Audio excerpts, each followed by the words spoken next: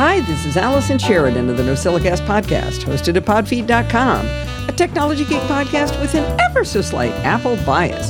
Today is Wednesday, September 20th, 2023, and this is show number 959. Well, since the show is coming out super early on a Wednesday, this is your big hint that there will be no live show on Sunday, September 24th. We've got a great show this week because of some awesome Nosilla castaways. PDXKurt will tell us about TrueNAS. Jill from the Northwoods will tell us more about how she uses Notion to manage her podcasts. And then we'll have an interview I did with Steve Ewell about his decision process on replacing his gas car with a planet-friendly vehicle. He's a data-driven guy, and it's a really interesting walkthrough of how he came to a very different answer than what I chose. But first, let's start with a tiny tip that's also not by me.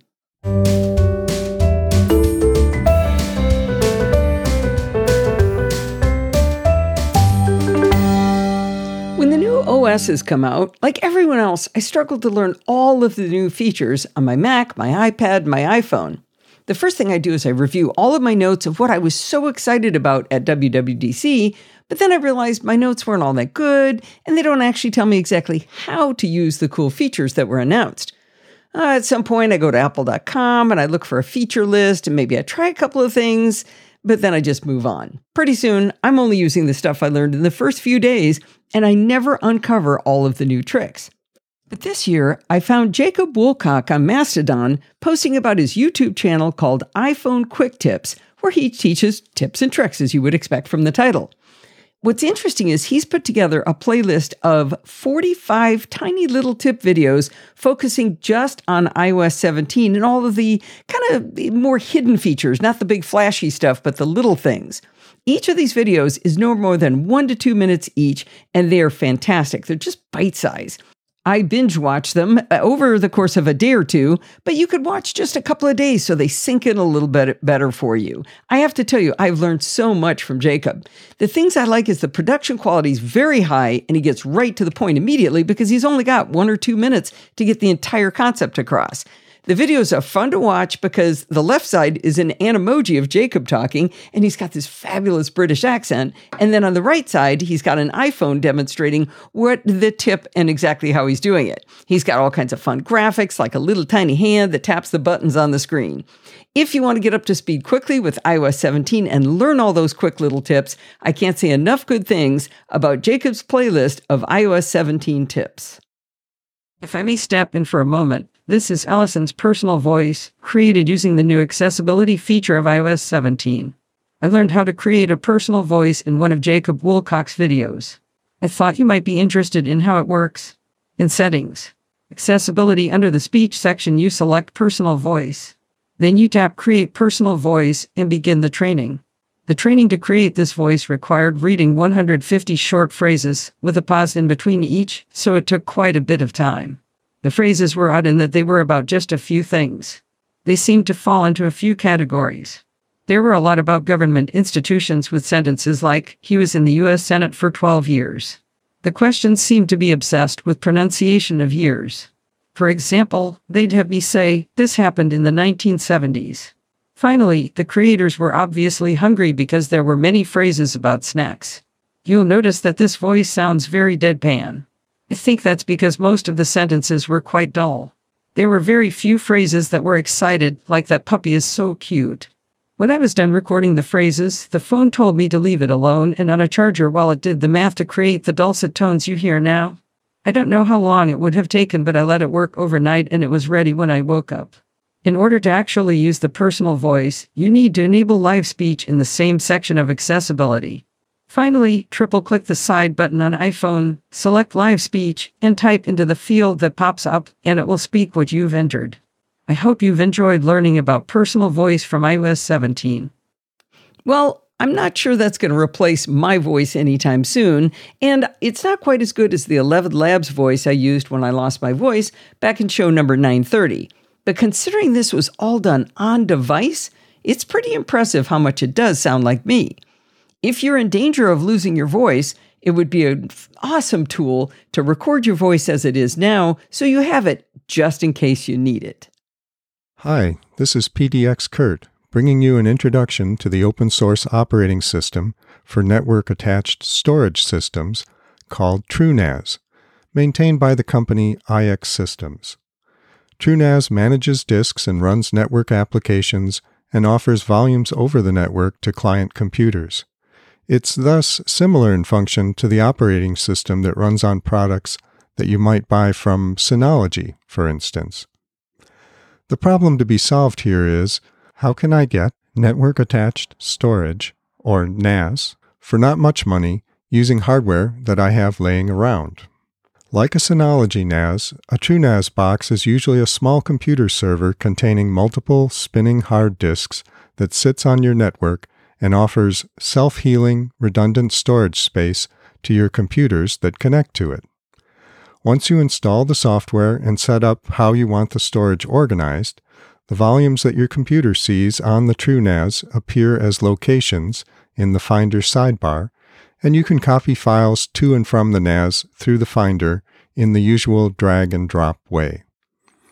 You can also set up a NAS volume to be available over the network as a time machine destination and let your Mac computer store backups on it.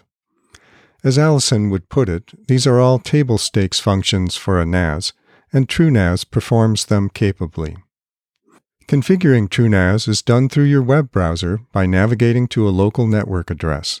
The web interface is sensible and easy to navigate and includes monitoring pages where you can see instantaneous graphs of things like processor load, network traffic, and other important parameters.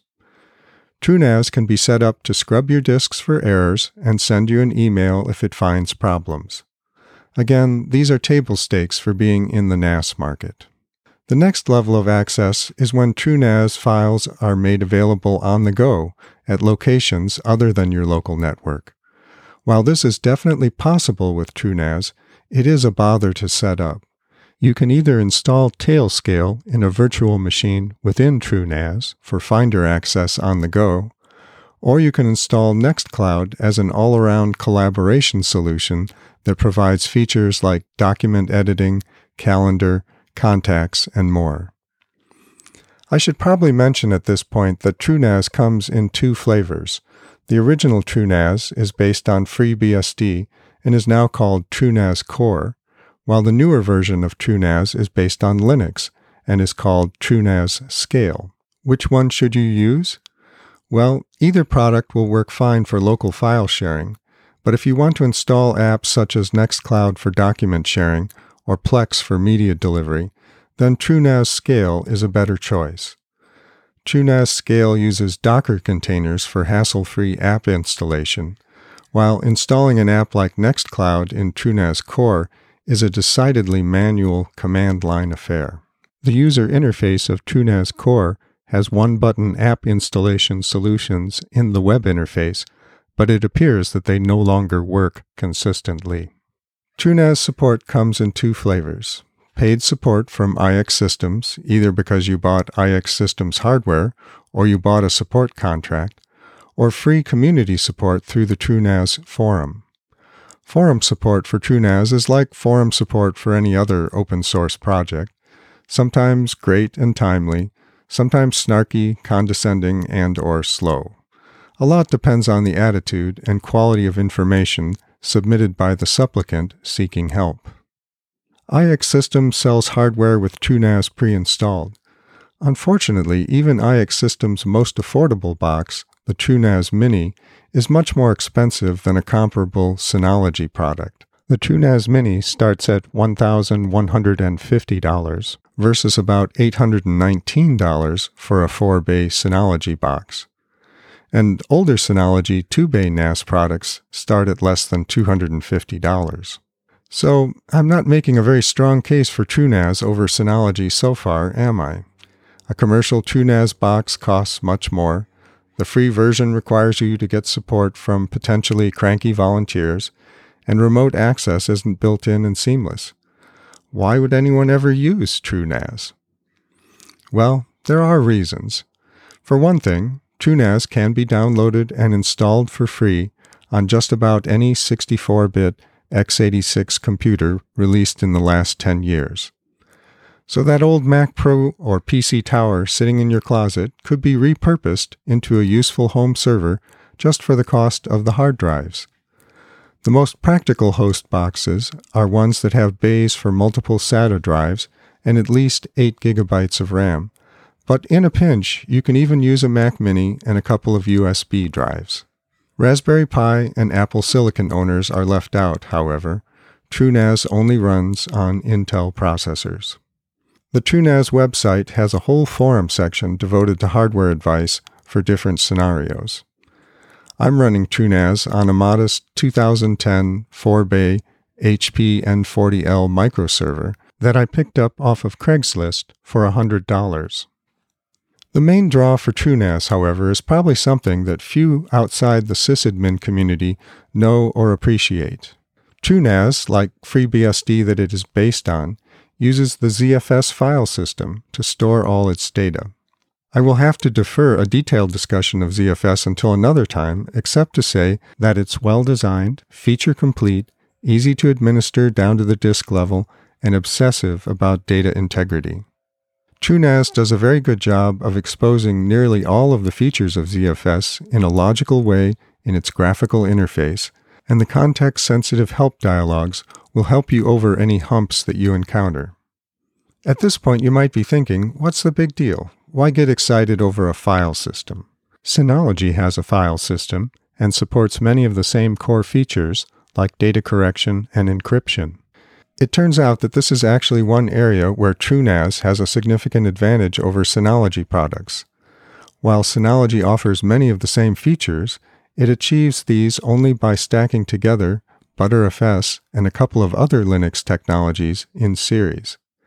It's very much a don't worry your pretty little head about how we do it approach with Synology, whereas ZFS is clean and straightforward and accessible and comprehensible from top to bottom.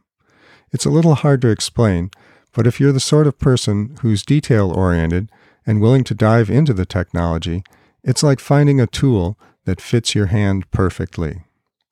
So that's the skinny on TrueNAS.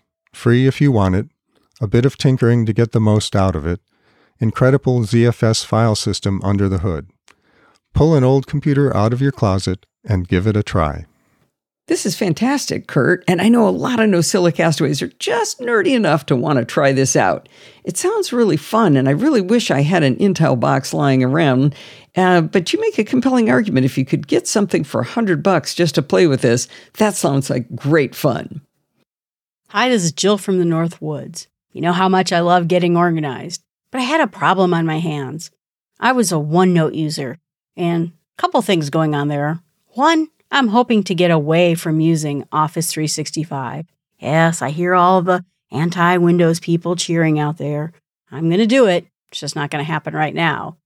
But OneNote has significant problems as a notebook. It is a free-form notebook. It is about putting everything everywhere. And so eventually the organizational structure falls down, and it's just kind of a gigantic mess. I was looking for something a little bit more structured because if I'm going to have my podcasting empire, I need to be organized about what I need to record and do. I looked at a couple of other note-taking, what they call second brain. You know, you have your first brain, which is filled with all your knowledge, but you have to put it in a second brain so that you can organize it and retrieve it. Any kind of an organizational structure will do.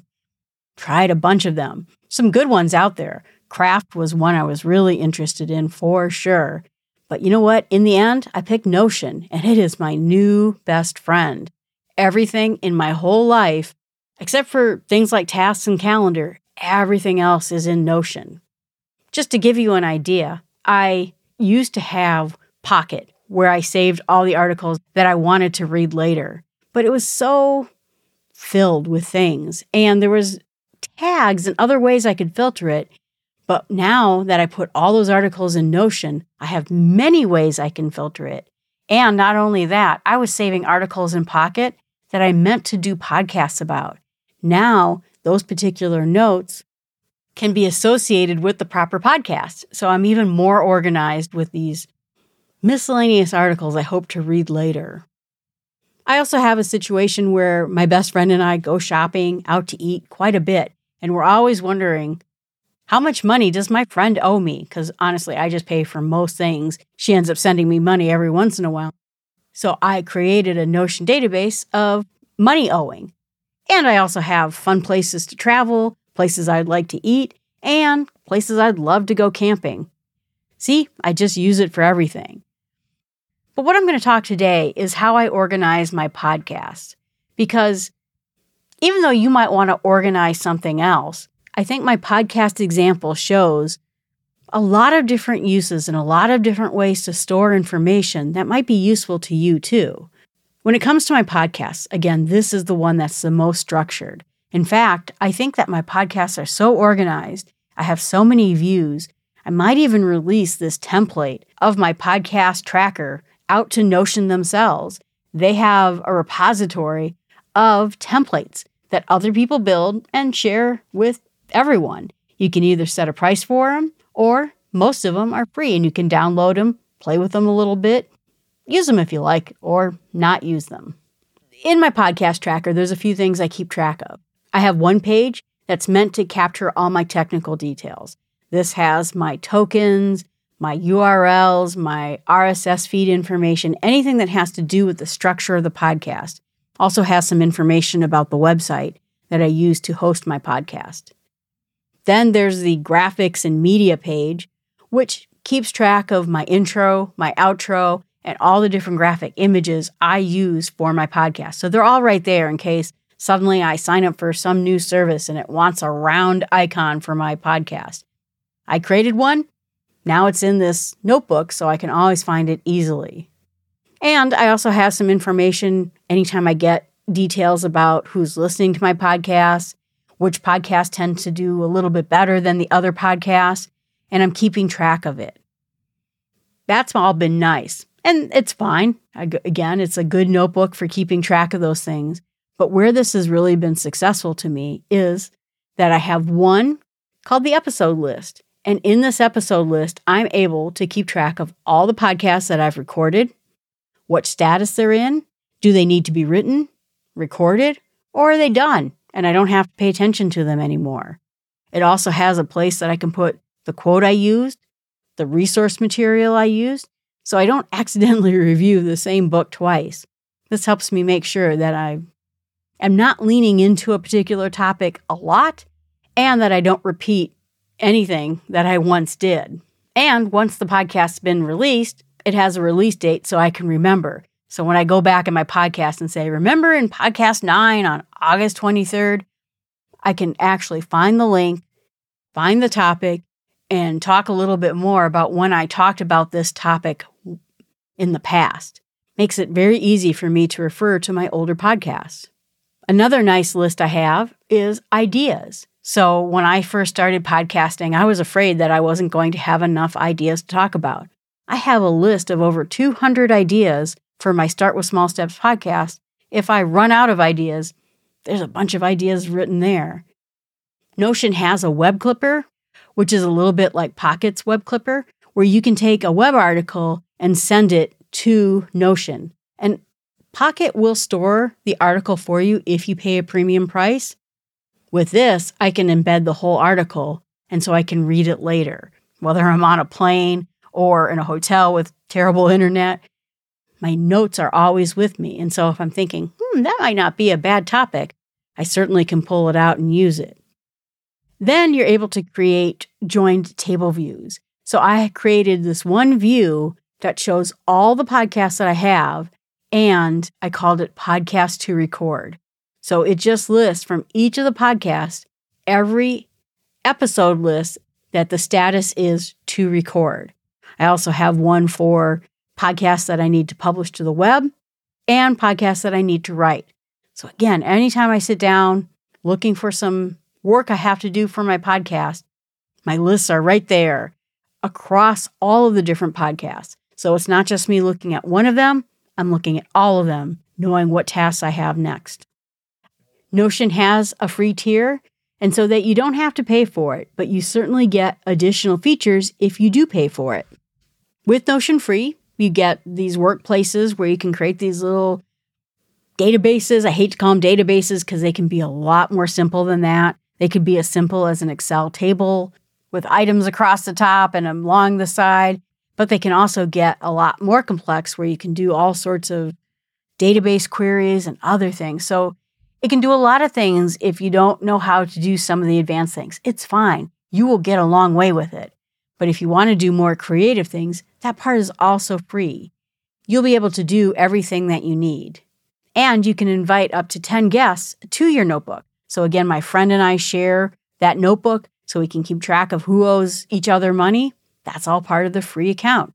With the Plus subscription, that is $8 a month, or $10 if you bill it every month. But that gives you the ability to do teams, file uploads, and I can invite 100 guests to view my information that I have. I'm thinking somewhat of having some databases out there for my podcast listeners. If they want to look at some of my reference materials, thinking about doing a variety of different ways that I can help my listeners find more information about what it is I talk about, review, and how to find other authors they may be interested in reading.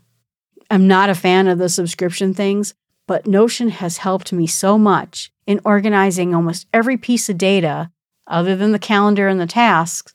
I find it worth every dime. I probably, in the end, don't need the Plus plan, but I do love supporting a company that made something so wonderful. With the Plus account, too, you get 30 days to restore a history. Like if you screwed something up and you made a mess of it, you can get a restore of that for 30 days. With the free account, it is 7 days. You also have the ability with the Plus account to get custom domain groups so that you could make this your homepage. There's a lot you can do. I've seen people sell coursework, training materials on their Notion page. I think that's amazing, but I haven't tried it yet. And then comes integrations. You'll be able to do various synced databases. With the free account, you get one synced database and 100 rows of data per sync. With the Plus account, you get unlimited syncing databases and 20,000 rows synced. I hope the concept of synced databases and all that doesn't scare you. You do not have to get that technical. With the free accounts, you can create dynamic links, use the public API, and both the free and the Plus support HTML, Markdown, and CSV. With Notion, there are some integrations with Slack, GitHub, Asana, Dropbox, Google Drive, Google Workspaces, If This Then That, 2 integrations that do automations, Make and Zapier, which sounds intriguing to me. I haven't tried them out, but I'm excited to try it, probably when I get a little bit more time this winter. So for me, keeping track of my podcasts, especially since I want to have a podcasting empire, has been so helpful to me. All right, everyone. Thanks for listening. Again, this is Jill from the Northwoods. You can always find me on Allison's Slack channel. I hang out there quite a bit. Or you can email me at jill@startwithsmallsteps.com. I have to tell you that having a friend like Jill who finds cool solutions to problems you didn't even know you had is super valuable. She's been teaching me what she learns about Notion, and what I've learned from her has become invaluable. I don't do half of what she does with Notion. I'm not that organized, but she did teach me how to set up a database for the articles for each show for the NosillaCast. Then she showed me I could view it in a calendar view so I could drag and drop articles around by date. When all these little holidays started coming up, she showed me how to create a database view that creates little cards by date. So I have little columns for every date for each show. For each article, I enter the estimated time it will take in the show, and then I can drag them around to make sure I don't end up with a 2-hour show followed by a 20-minute show. Now, you're about to hear a conversation between Steve Ewell and me, and this is a nice, long, beefy conversation, and I've been sliding it around using Notion, trying to find the perfect spot where there was enough time for you to be able to listen to the whole thing. A lot of the other shows had a lot to fill up, so I had trouble getting it in the right spot, but using Notion, I was able to get it where it's just going to fit in perfectly. So thank you so much to Jill for everything she's teaching me, and you should go check out Notion. I'm still on the free plan, and it's doing everything I need so far. I talk a lot about supporting the show financially, but if you can't justify becoming a patron or making a one-time donation through PayPal, consider supporting the show by doing reviews, like PDXKurt, Jill, and Steve Ewell. It gives me the gift of time, and that's often more valuable than money. I like the money too, though. That does help. But if you have time to do a review, that really can be a fantastic way to give me that gift of time. I'd like to welcome to the show Steve Ewell. You've probably heard his name a bunch of times before. He is the executive director of the CTA Foundation, and he chose an environmentally correct vehicle, but he didn't choose what I chose. And I thought his process was really interesting. I know a lot of people are thinking about if they wanted to get an EV or a plug-in hybrid, what would they do? What's the decision process? So Steve Ewell, welcome to the show. Listen, I'm so thrilled to be here. I love listening to the show and happy to be able to join and, share a little bit of a different vehicle than gets coverage all the time necessarily. So glad to be here. Well, before we go on, can you give us your elevator pitch? What is the CTA Foundation? So the CTA Foundation is the charitable foundation that's affiliated with the Consumer Technology Association, probably best known to your audience for the group that runs CES. But our foundation focuses on using technology to help older adults and people with disabilities. So we fund nonprofits all over the country and run several programs looking at spreading the innovation and using technology to make a good impact. So thrilled to be here. But, as far as we don't endorse any specific products. So as we're talking today, I'm just talking about what selection I made, not necessarily saying anything good or bad about others. Okay, so this is just Steve talking. This not is just the CTA Steve. Foundation talking.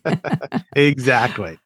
Okay, cool. So you got to start with the problem to be solved, maybe some sort of requirements list. What were you looking for in replacing your vehicle? Yeah, so I had, I'm someone who tends to drive cars into the ground. So I had a, 2012 Toyota Camry, which I was using, a hybrid Camry, almost 200,000 miles. And it was running fine, but I was ready to start looking at, where I wanted to go from here and looking at new vehicles. And especially as I listened to you and as I listened to Bodhi and others talking about the great vehicles out there, I was like, I think I may be ready to look at an EV or a plug-in EV or, look at going kind of that direction. So, by the way, the most environmentally sound thing you can do, I understand, is run your car into the ground. Right? Because it doesn't have to be built. And the building of these vehicles actually uses a lot of energy and natural resources. So you're already doing the right thing. You started with a hybrid that long ago is impressive. And driving it into the ground, both good metrics. And real quickly, everybody, Bodhi, he's talking about his Bodhi Grimm of the Kilowatt podcast, which is a fantastic EV podcast you should listen to.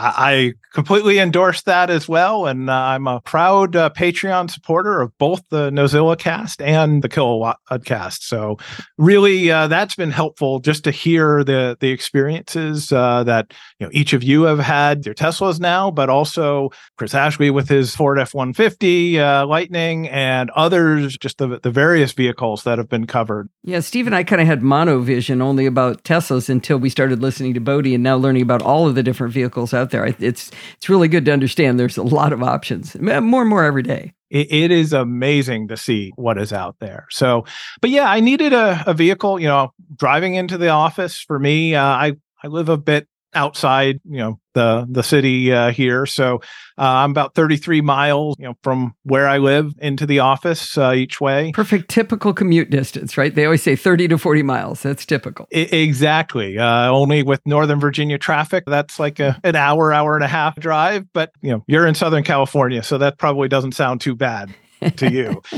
But so I need something that could be kind of fuel efficient to get me back and forth. I needed something as well. My wife and I have a farm that she basically runs, and we have a cidery there. And so I also needed something that I could kind of pack with a bunch of stuff and bring out to the farm and move stuff around. And, jamming all that into my Camry was a little bit of a challenge. So I wanted something mulch in the back seat. Well, yeah, you joke, but there was a lot of times there was mulch in the back seat and all kinds of other stuff. So I needed something that I could really kind of pack with things. I didn't necessarily I was looking at pickup trucks as well, but I at least needed something with a bit more storage than what I had. I was looking at as far as We do take a few road trips a year. I have family kind of up and down the East Coast, so being able to drive and visit them on longer trips. We also tend to like to go out and visit some of these Virginia wineries around here, and they don't tend to be in the areas that have a big charger network. So we were looking at different options as far as making sure that we can get out, but also get back after that. And I'm not quite ready to fully go self-driving, trusting that to get me home after a winery or two. We're getting there. I cannot wait for that day. I think, honestly, just from an accessibility standpoint, self-driving is going to be an amazing innovation. Right. That's the dream. That is the dream. Because, if we live long enough, we will all need it. Absolutely. So, yeah, no, I think there's some exciting opportunities there and looking at some of these vehicles. And then, obviously, I want something reliable. I didn't want something that was going to be in the shop all the time. So, did a lot of digging into that kind of data. I have a garage on our house that's not the biggest garage out there. Honestly, my Camry just kind of fit. So I also wanted something, I have several neighbors who just kind of park in their driveway, which I could do, but I really was hoping to get a vehicle that would fit in the garage, be able to keep it safe that way. What kind of price point were you looking at? I was hoping to keep it under 60,000. That was kind of my goal. Okay. And ideally less than that. But, and I did have, I had the trade-in, but I knew it was kind of an older trade-in with a lot of miles. So I wasn't expecting a whole lot there. So really just looking at, what I could get for a decent price while meeting a lot of these different criteria. Okay, so a lot of NosillaCastaways are rabid about their car has to have CarPlay. Are you in that camp? I was interested in CarPlay. I at least wanted something similar to that. With my old Camry, it had a system that didn't always work all that well. So I made it work, but I wanted to try that out. Now, I had tried CarPlay in a number of rental cars, and a lot of them had these little tiny screens that they put CarPlay on. Yeah. So I was kind of like, I don't know that is going to win me over, but I wanted something that I could easily connect my phone into. I listen to a lot of podcasts as I'm commuting. Of course, I'm listening to your podcast as I'm commuting back and forth. So I wanted to have something that was easy to just control that. And that way, honestly, I always had to kind of like fiddle with my phone to control it, my old car, and I would prefer not to be touching my phone while I'm driving. So having something that projected it up on the dashboard was something that wasn't an absolute requirement, but it was kind of up there on my list. Well, I think CarPlay actually is good. I've gone from it's meh to it's good. It's not great, but I still think it's good. But I think a lot of people's opinions on this are formed by the fact that the old systems we had were so bad. So they went from that to a CarPlay and not realizing there can be things that are also good, maybe not the same good as CarPlay, but you get in your head that everything else must be like the car I used to have. And that's not necessarily true.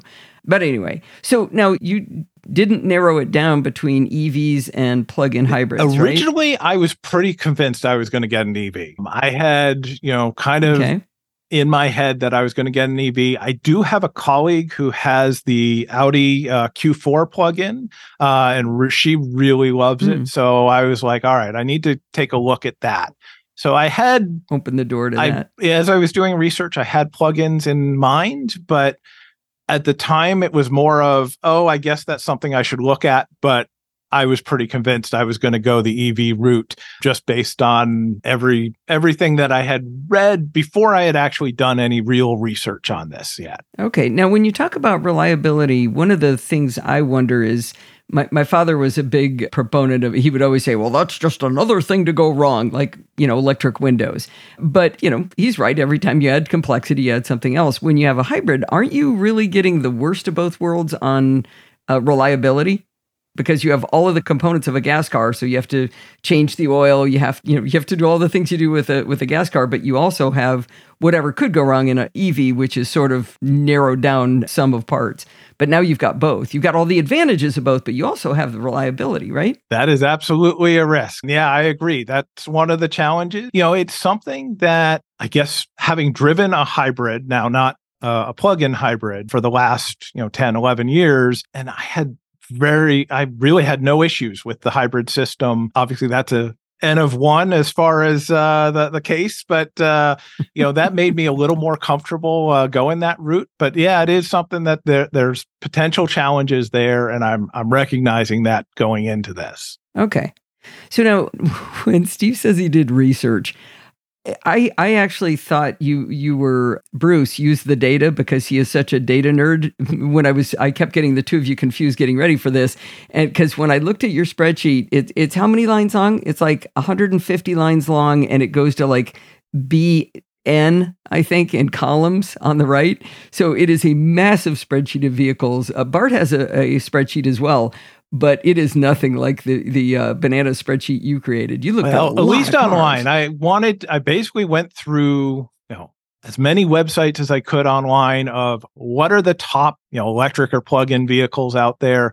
But I also just kind of pulled who are the major manufacturers that you can get here in the U.S. and just went to their sites and looked at was there anything that even remotely appealed to me? Now, there were several on my list that put on there. I did a little research, but knew the minute I saw the price tag that I wasn't going to get anywhere close to being able to afford one of these vehicles. Highlight this row in red if above this number. I'm big on color coding everything, so I had managed to put in pricing both for the starting price as well as kind of I'd go in and build on their website what my ideal car would be. Wow. And then if it's over 60, it would be in red. If it was between 40 and 60, it was kind of a blue. And if it was under 40, it would be in green. So I could just kind of easily see, okay, stop looking at that. I know it's really pretty. I know it looks like it has everything I'd possibly want, but it also is twice the price. And I think I would be in a lot of trouble if I came home with $100,000 car. So there would be words. So we're going to go through line by line every single vehicle. Absolutely. In the spreadsheet, I'm happy to put your audience to sleep. So actually, not to put you on the spot, but would you be willing to share that publicly? I think so. Let me take one quick look at it again, just to make sure there's nothing too personal or anything in there that I don't think there is. But I mean, it's mostly links. I did research into, all the various review websites and their ratings. I started to populate a bunch of the different features. I didn't end up doing that for everything because honestly, I just lost attention span and realized I was going to see a bunch of these cars in person. And a lot of things like Apple CarPlay and Android Auto and all those, it's pretty much universal now. Not everyone has it, but I was finding, it wasn't a differentiator. No, it was just kind of if they didn't have it, they had something similar that would work similarly. So. Okay. So let me tell the audience, if you see that I have linked to the spreadsheet in the blog post, then he said yes. If it's not there, then it didn't turn out to be something he was willing to share. I would think. So you narrowed it down. What were the cars you narrowed it down to? So yeah, I had originally narrowed it down to, I wanted that F-150, but the price tag on that kind of ruled that one out. So, but I really had narrowed it down to the Tesla Y, the Genesis GV60, and the Hyundai Ioniq 5. I looked at the Audi as well. And then I was going to take a look at the Kia EV6. So once again, almost all of them were fully electric vehicles. Pure EVs. And then, ultimately, as I was going around testing, actually, it was interesting. I had one dealership that I went to go look at their car, and the dealer talked me out of buying an electric vehicle from them because he was just like, oh, I wouldn't buy an electric vehicle these days. It's just not the infrastructure. There's not all this. And so I was like, okay, well, if you don't want to sell me the vehicle, I'm more than happy to keep moving on. I think maybe his manager got on him later because I started getting all kinds of emails from him asking when I was coming back in to look at vehicles. So, but when I went to the Kia dealership, which honestly, I really was just looking at the EV6 because I thought it was an interesting car. It was fairly highly rated, and it didn't jump out at me when I looked at that car. But while I was there, I was like, I should look at their plugins just to see what they have. That really won me over pretty quickly. The Kia Sportage is the plug-in version of the Kia Sportage, which is kind of their mid-size SUV, and it just had it was a bit bigger than a lot of the full EVs that I was looking at. So it had a bit more cargo space, which was something that was important to me. I liked the look of it. I thought it, had both the outside of it as well as the internal setup worked really well for me. And it kind of matched. I mean, maybe it's because the electric range for it is right at that 33 miles, which is what I need to drive into work. Now, I knew I wouldn't necessarily get, that means I might have to pay or do a little bit of gas to get to work. Although amazingly enough, I've been getting to work with a little bit of charge left. So I'm guessing at some point during my commute, it takes a little bit of gas, or it's just getting enough from regenerative braking to... Well, that's what I was wondering, whether you're getting regenerative braking. And my understanding was it uses electric getting up to speed, hybrids, plug-in hybrids do electric getting the low-end torque and getting up to speed, but it might use gas to keep going.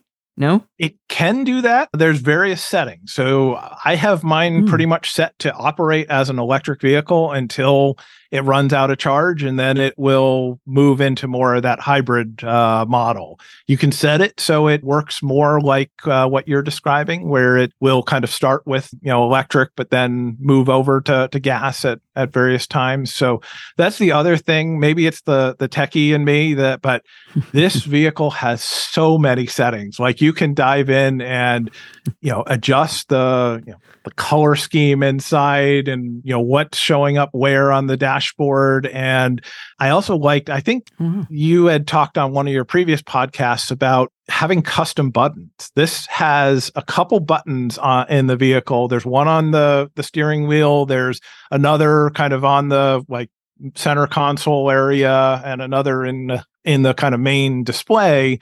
That you can actually customize what those buttons do. Now, I wish it was fully customizable. Basically, for each one, you can go into a menu and choose from 8 different options for what those buttons can do. That's still pretty good.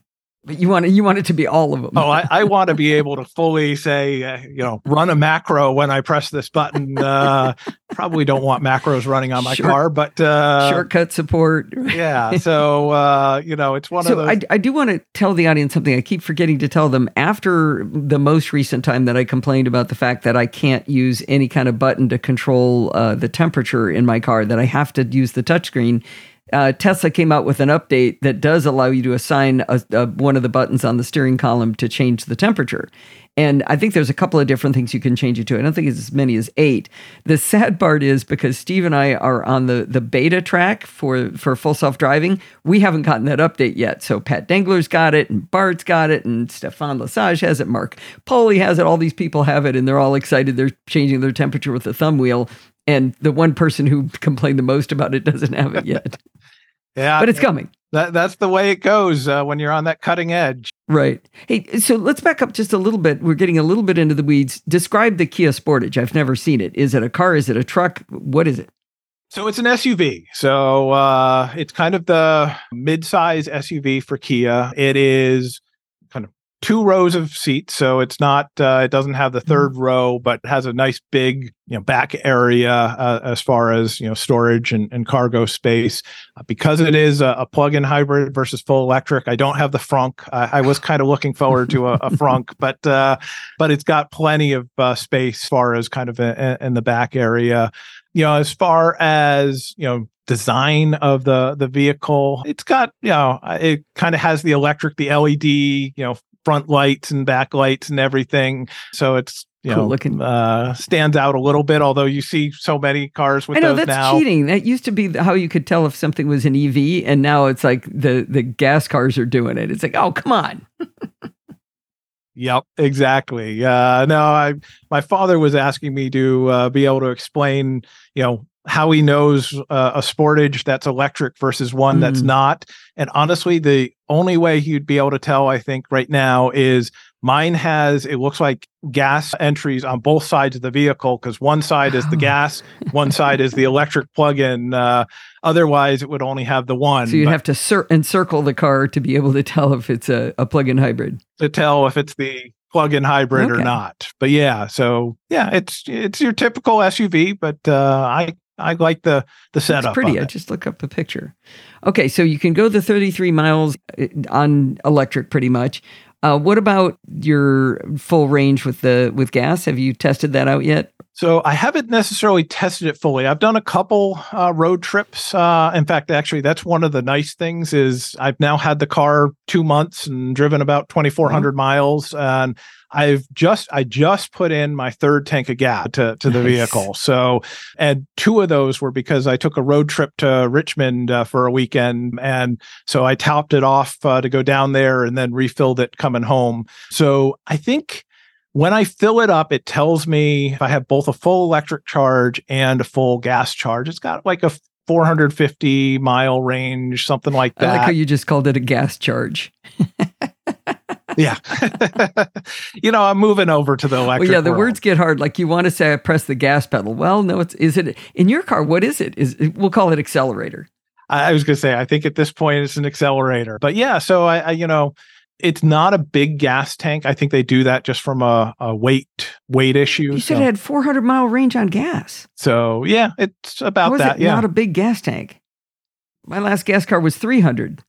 It's 11.1 gallons. So I know when I've tried to fill, it's got good mileage. Because it moves into hybrid mode when it's not doing full electric. Okay. It does have, pretty good, miles per gallon on the gas. So that's a big advantage. I hadn't thought about that. Yeah, because that's not a very big tank at all. I think mine was 15 gallons. And I mean, if I got 300 miles, 320, that was a good tank. But that was mostly around the city. So what other high-tech features does it have? So, I mean, this one does have, all the, what you'd be looking for as far as it does have the Apple CarPlay in there. Mm-hmm. One of the things I do like about it, though, is it's got a really long kind of display for that. So you're able to, Apple CarPlay has where you can put like multiple apps on the screen at once. So you can have your, Waze going for maps while having your podcast going. It always seems to insist on putting whatever's next on my calendar on there, even though I don't want to know. I really wish I had more control over what shows up where there. I think that's an Apple thing as far as, being able to control all that. But because it's such a big screen, it doesn't feel like it's cramped and little. It's really easy to see and control everything on there. So that goes really well. That's been my biggest complaint with CarPlay is I feel like crammed all this stuff together and you've got little tiny boxes of stuff. And again, most of my experience, actually, possibly all of my experience has been in rental cars. The one exception being the Chevy Bolt had a nice big screen, which is, crazy in a $28,000 car. So they could be doing it in the other ones. Yeah, absolutely. And yeah, that was my experience before it as well. So I wasn't sure, about going that direction, but this one really kind of won me over. It does have a lot of you can adjust the modes of driving. So I tend to leave it in eco mode, which does give you a little better miles per gallon. But if you want to, you can go into sport mode and it's got a little more, pep to it coming off the line and all that. It's not a Tesla at all. That was the one thing I definitely noticed I was giving up by not going with the Tesla is just the horsepower of being able to start up when the light goes green. But it's got a decent amount. Let me describe that a little bit to people and have you tell me what your experience is like in the Kia.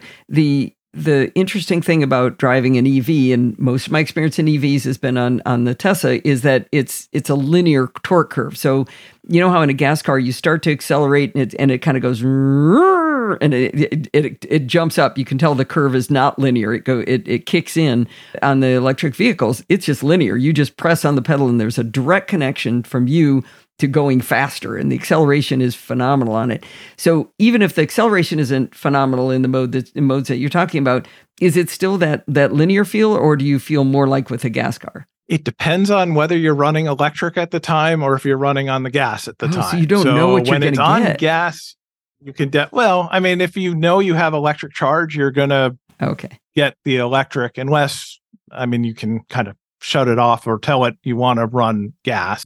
The only time I would think of doing that would be if I haven't filled up my gas tank in a really long time. You need to burn now, the some. dealer said that it could probably go about 6 months with the gas in there. And supposedly the car's smart enough that it knows to start burning more gas if you need to gas to gets do that. stale, right? Yeah. Yeah. And I don't understand what stale means. Do you know, is it a chemical decomposition in some way? This is over my head. I don't know. I know there's, various treatments you can use for it, but, and evidently it's a pressurized tank and that's supposed to help prevent it from getting stale. Water vapor or anything in there? But yeah, I kind of have it in my head that I'm going to be a little more conservative. And if I haven't filled up my gas tank in 3 months or so, I'll probably plan to go to a winery.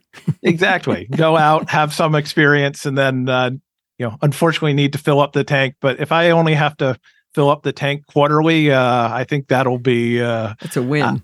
I'm happy with that. So yeah. Now, there's another question. Somebody was just talking to me yesterday. We got a chance to see a Rivian, and we ended up talking about all kinds of different cars. And you have to change the oil as well on your car. Is that right?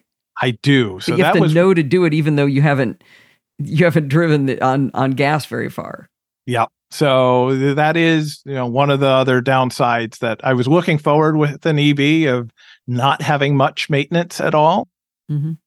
But because I have the gas engine as part of it, I do still need to do the various maintenances, change the oil, do all that.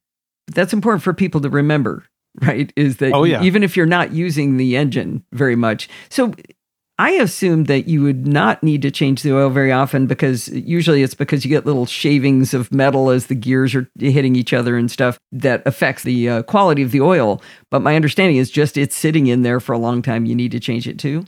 Yeah. So usually they, based on time, they also, and how often they want you to do it versus how often you absolutely need to do it. I'm not a mechanic. I won't, say for sure, but yeah, you still need to, even if you're pretty much only running an electric, my sense is you still need to change the oil every so often.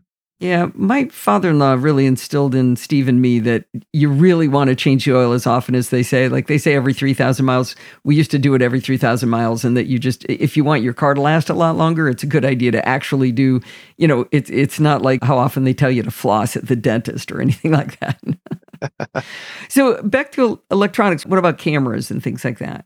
So yeah, it's got the surround sound cameras. Now this was surround sound. The surround cameras, the 360 cameras, and this is something my wife had in her car, and I really kind of fell in love with that and said, that was something that was high on my list to get, because just pulling into and I don't know, it's one of those things I've been driving for many, many years now and never needed it. But once you have it, it's so nice to see, oh yeah, I'm well within the lines and, not, have plenty of space behind me. I'm not sticking out of the spot at all. More cameras is safer, right? More views. Oh, absolutely. Fewer blind spots. So yeah, so I really like that feature. It also has all so many of the different safety sensors of if you go to try to back out and someone's coming down the parking row, it'll beep at you and stop you. And same if you were pulling forward, watches for pedestrians. It will yell at me if I'm, moving out of the lane the wrong way and all that kind of stuff. So it's got a lot of those kind of safety features built into it. I feel like that the little kid on a tricycle is going to live. Yeah, I really hope so. Steve's backing up. Right. What about driving on the highway, automatic cruise control, any adaptive cruise control, that kind of thing? Yeah. So it's got the automated lane assist. So it'll keep the car within the lane, even as the road is. That actually, driving home from when I picked up the car, I ended up picking it up from a place that was a couple hours away. So I was playing with that now it yells at you if you try to take your hands off the wheel as you're doing that. But it was amazing how well on some fairly windy roads, it was sticking right to the lanes. It also has its highway drive assist, which basically takes that lane assist and then adds kind of the adaptive cruise control to it. So, it will adapt to what the car in front of you is doing to keep a proper space there. I wouldn't say it's, like Tesla's self-driving driving at this point. That's most of the features that we use, though. To be honest, is the staying in the lane and the adaptive cruise control. Now, in our cars, if you're in true stop and go traffic, it'll come all the way to stop and actually accelerate back up as cars start to move. Does yours do that? It has something like that. I think depending on how long you're stopped, at some point, if you're stopped for too long, I think it kicks out of that mode. Oh. Honestly, I haven't really experimented with that all that much. There's so much construction going on our roads right now as I'm driving into work that I'm still not convinced I fully trust it around all the orange cones and everything. So I'm usually maintaining control as I'm doing that. But I know there is some features there, but I don't want to say for sure how well it doesn't work. Okay. What about any kind of remote control?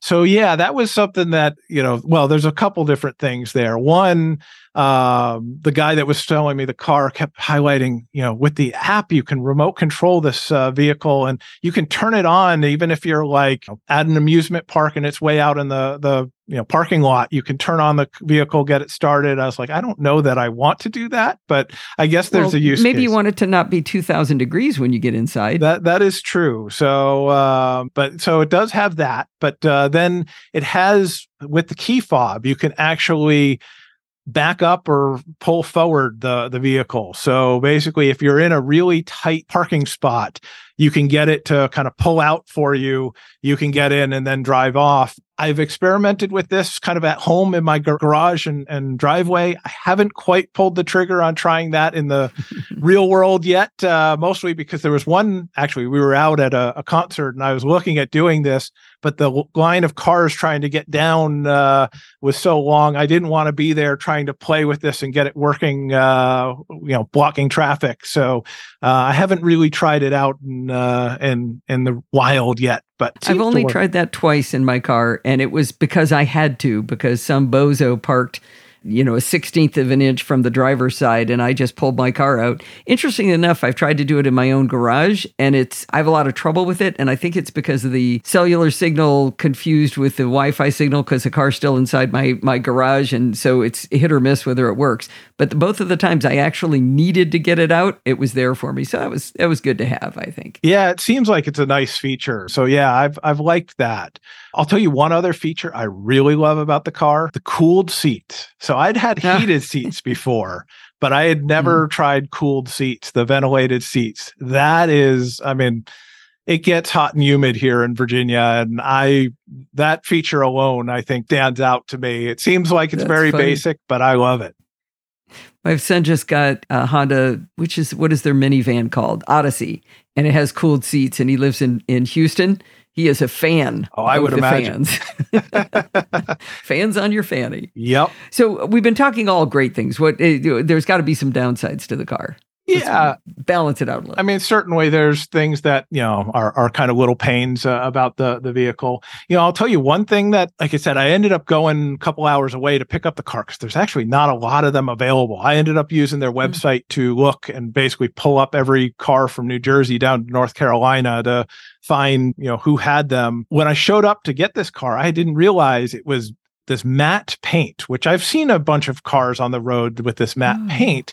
And I was like, okay, fine. It looks okay. I'm good with it. But then they make you sign a whole nother document saying how to take care of matte paint. And you can't go to a car wash to wash your car. You need to get special soap and microfiber and whatever else. And here I am thinking every weekend I'm driving out to a farm on a dirt road. So we'll see how long this paint lasts. I don't know, but wow, I'd never even heard of this. Yeah. So I don't know. We'll see. I don't mind the look of it, but they made me think delicate paint. I was going to say, I if anything, I want more hardy paint, not more delicate paint. But so that's one kind of a little annoyance. It did come with the tire mobility kit, basically a patch system instead of a spare. Is it that goo that squirts on the inside of the tire? Yeah, exactly. And it seems like from doing my research, a lot of EVs and plugins are going that route just because it reduces weight in the car. Yeah. Well, you're one step ahead of the Tesla. We didn't get a spare tire and we didn't get a tire mobility kit. We had to buy that separately for another $200. So, yeah, we only paid $70,000 for the car. Why would we get something like that for free? Well, when I test drove the Tesla and asked about that, they basically said, well, you're just going to call and someone will eventually show up. And I was like, okay, so, if I have a flat tire, I can't just get on the way myself. But yeah, so that, at least I guess I do have the kit to patch, but that is something that, if I had my way, I would have still had the spare. Yeah. One thing, and once again, this is in, I think, all EVs now, but when you back up, it's got the backup beeper, which from working in accessibility, I'm fully on board with. I don't want anyone to walk out and back at me, even if my car should know to stop. I will say, 6 a.m. in the morning when I'm backing out of my garage and wondering how my neighbors feel about my, backing up truck, not quite that loud, but that is something that I'm always a little self-conscious of. I feel like I'm the Big Mac truck backing up in the morning.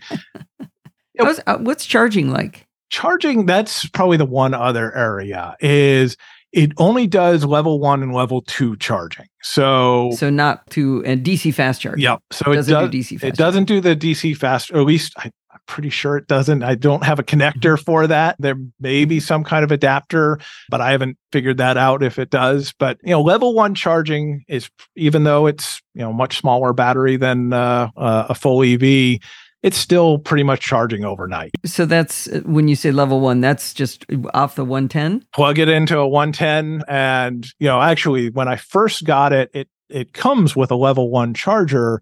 And the charger, you can actually adjust the wattage on it. And I didn't realize that at first. So I plugged it in and ran it for about 24 hours and it hadn't fully charged because it was down on this like really low trickle charge level that basically just kind of, I guess, keeps the battery slowly charging.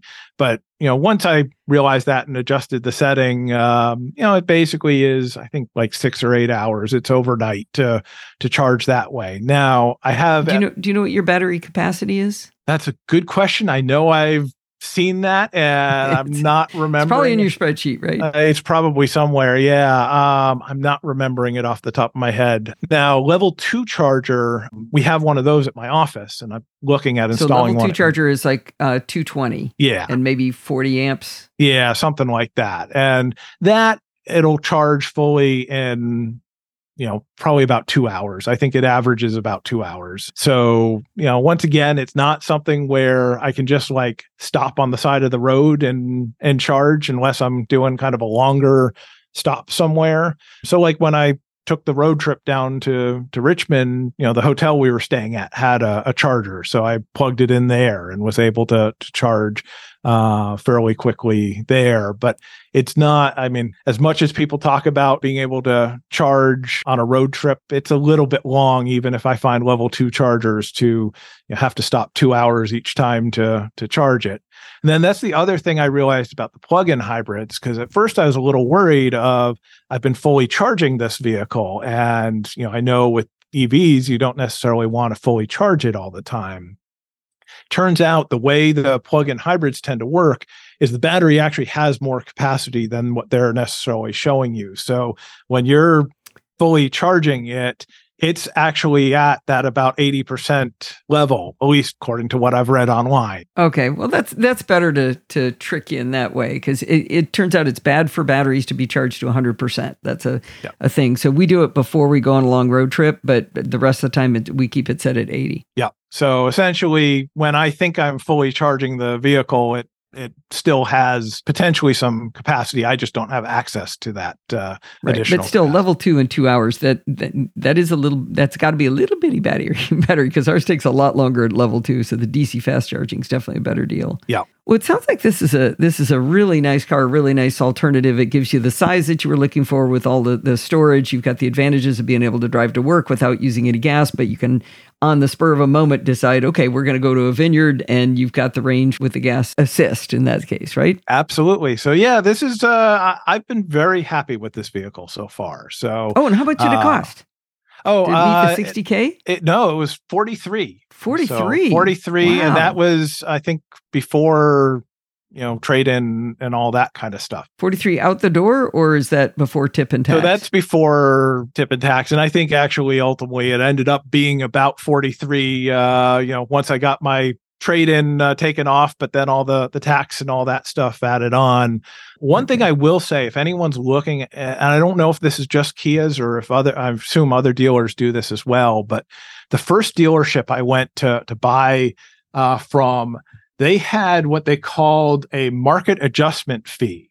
Basically, there's a lot of demand for electric vehicles in Northern Virginia. And so they actually wanted an extra $10,000 for the car. Oh. And so I was like, I'm not paying $10,000. And they were not willing to negotiate on that. But what I found is every dealership sets their own fee. So there was one other I went to nearby, and they were at I think it was like $3,500 for their adjustment fee, which was better. But when I went up to Pennsylvania to buy the car, I learned that, when you go to an area where basically the dealer even told me he can't sell an EV where he is. Oh, they had no market adjustment fee. He was, happy to, get it off the lot, I think. So, that was an interesting kind of lesson learned as I shopped around a little bit for the vehicle. No, I learned from Chris Ashley when the Ford F-150 first came out, a bunch of dealers were starting to tack on $10,000, $20,000 fees,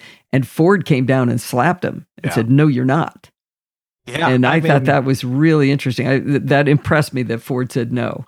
I would imagine for the vehicle manufacturer, that's suddenly all these vehicles, if they get the reputation for being too expensive and it's all because of these extra fees added on, that's not good for them. So Right. And of course, they don't get any of that extra market adjustment fee.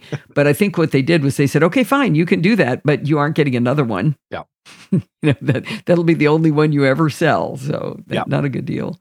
Well, this has been very cool. Well, you've got a pretty good write-up on this that we're going to publish as well.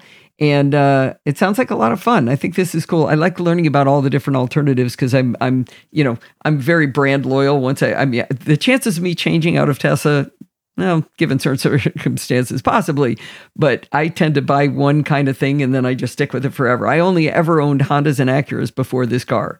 So I like learning about things that I don't know anything about. This was very cool. Yeah, well, happy to share a little bit of an alternative here. And there were, like I said, it came down to me between the Kia and the Tesla were my final two. And I think I would have been very happy either direction. But ultimately, I think I found the car that was the right fit for me.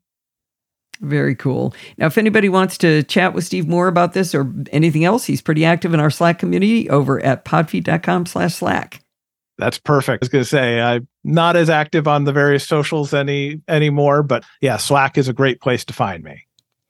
Well, I had so much fun doing that recording with Steve. And yes, he did give us the spreadsheet. It's linked in the blog post that's linked in the show notes. That is going to wind us up for this week. Did you know you can email me at allison@podfeet.com anytime you like? If you have questions or a suggestion or a review, just send it on over. You can follow me on Mastodon at podfeet@chaos.social. Remember, everything good starts with podfeet.com. If you want to join in the fun of the conversation, you can join our Slack community like we just said at podfeet.com/Slack, where you can talk to me and all of the other lovely No-Silla castaways, including Steve Ewell. You can support the show at podfeet.com/Patreon or with a one-time donation at podfeet.com/PayPal. And if you want to join in the fun of the live show, not this week, but normally you can head on over to podfeet.com/live on Sunday nights at 5 p.m. Pacific time and join the friendly and enthusiastic No-Silla castaways. Thanks for listening and stay subscribed.